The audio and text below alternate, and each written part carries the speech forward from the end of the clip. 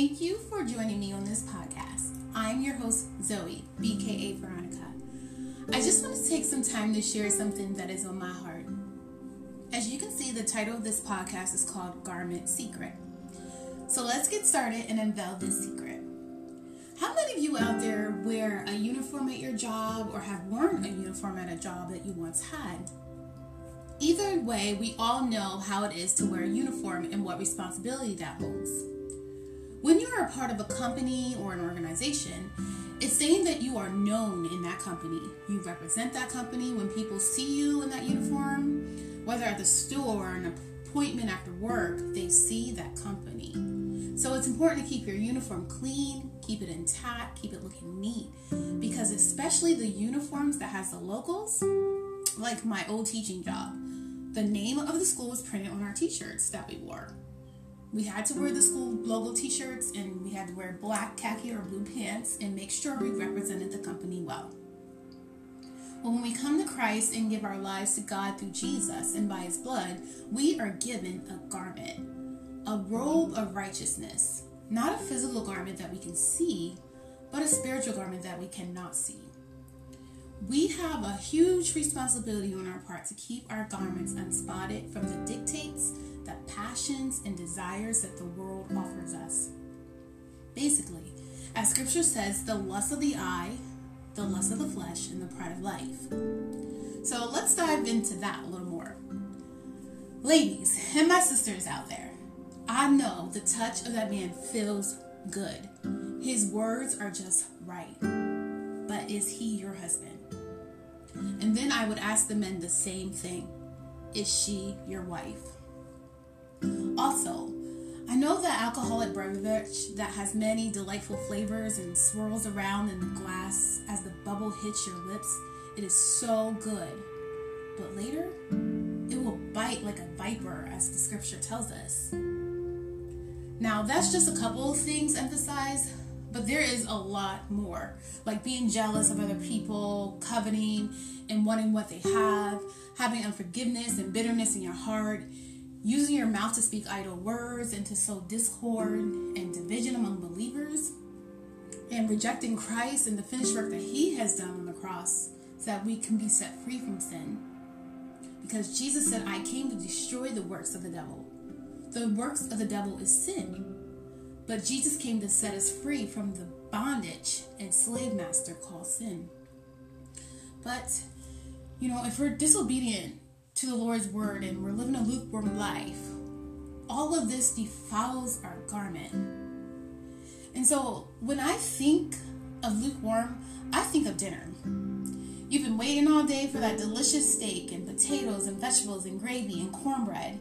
And let's put some macaroni and cheese in that too.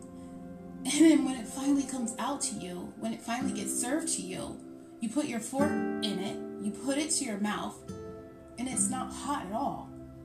It's lukewarm. You're not just going to eat that. You're either going to, if you're home, you're going to warm it up in the microwave, or if you're at a restaurant, you're going to tell the waitress, hey, can you warm this up because it's not hot? That means it's lukewarm. So let's just ask ourselves, am I lukewarm for Jesus, or am I hot on fire for Jesus? You see, it's a really good thing to examine our own heart and see where we are and where we stand, and whether we are truly in the faith in which Christ has purchased at a great price. He gave up His life for us and shed His blood for us. And then He rose again and He sits at God's right hand, ruling and reigning, just so we can walk in newness of life with God as true sons and daughters through Christ. So I know you probably are asking, well, why are you talking on these lines? What made this subject come up? Well, one of the ways that God speaks to me is through songs in my heart. One day I woke up and the song, Are You Washed in the Blood, was rolling in my heart. As many of you know, the words of the song are you washed in the blood, in the soul-cleansing blood of the Lamb, which is Jesus the King? Are your garments spotless? Are they white as snow?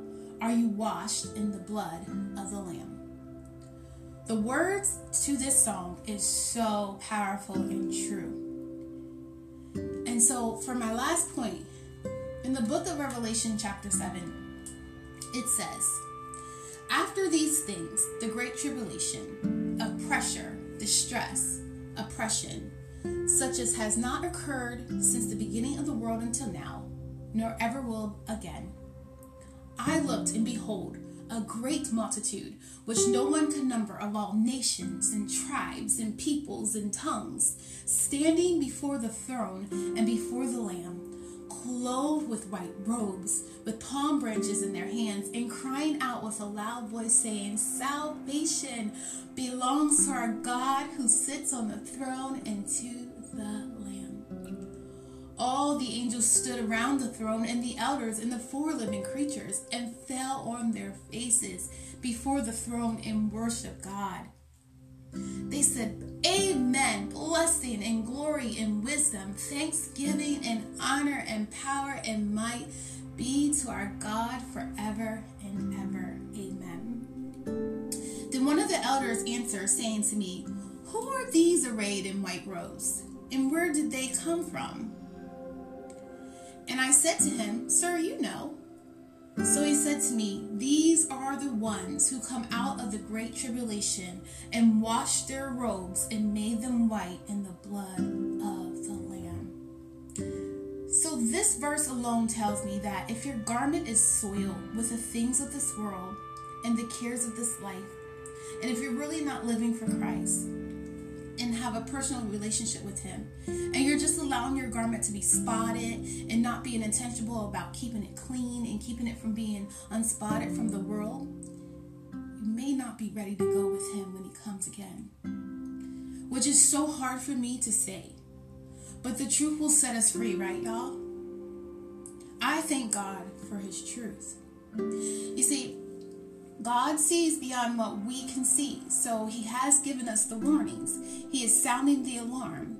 I mean, when you hear any type of alarm, whether it's an alarm clock, a fire alarm, a siren, or even a tornado siren, it's going to wake you up. And you are going to take heed, and you are going to take action to those warnings. So, sisters and brothers, the alarm is sounding. The devil is on a rampage. He comes to kill, steal, and destroy. But Christ has come to give you life, and life more abundantly in Him. So let's thank God for these warnings. Let's anticipate His return. And I just want to add something too in conclusion. I would like to say that I have had several dreams of the rapture and going up, and there was no fear. It was an overwhelming sense of joy and peace, like a great excitement, like something you have been waiting for is finally here. Like a bride and a groom on their wedding day. No fear at all. Pure joy.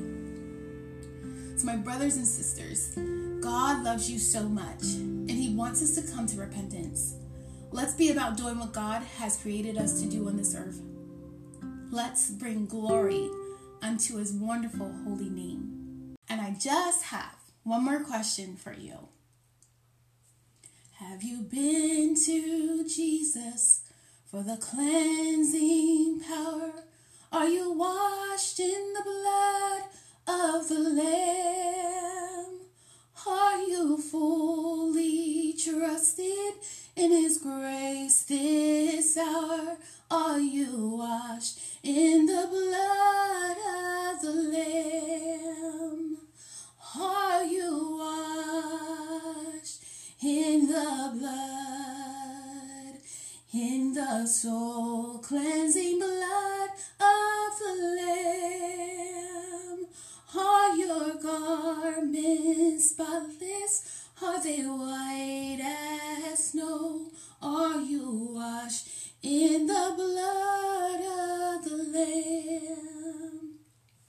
Are you walking daily by the Savior's side? Are you washed in the blood of the Lamb? Do you rest each moment in the crucified? Are you washed in the blood of the Lamb? When the bridegroom cometh, will your robes be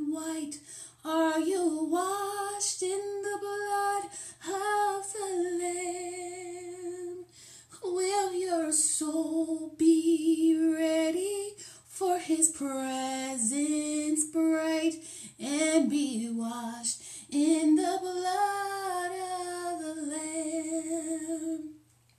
Lay aside the garments that are stained with sin and be washed in the blood of the Lamb. There's a fountain flowing for the soul unclean. Oh, be washed in the blood of the Lamb. Until next time, I'm your host Zoe, BK Veronica. God bless.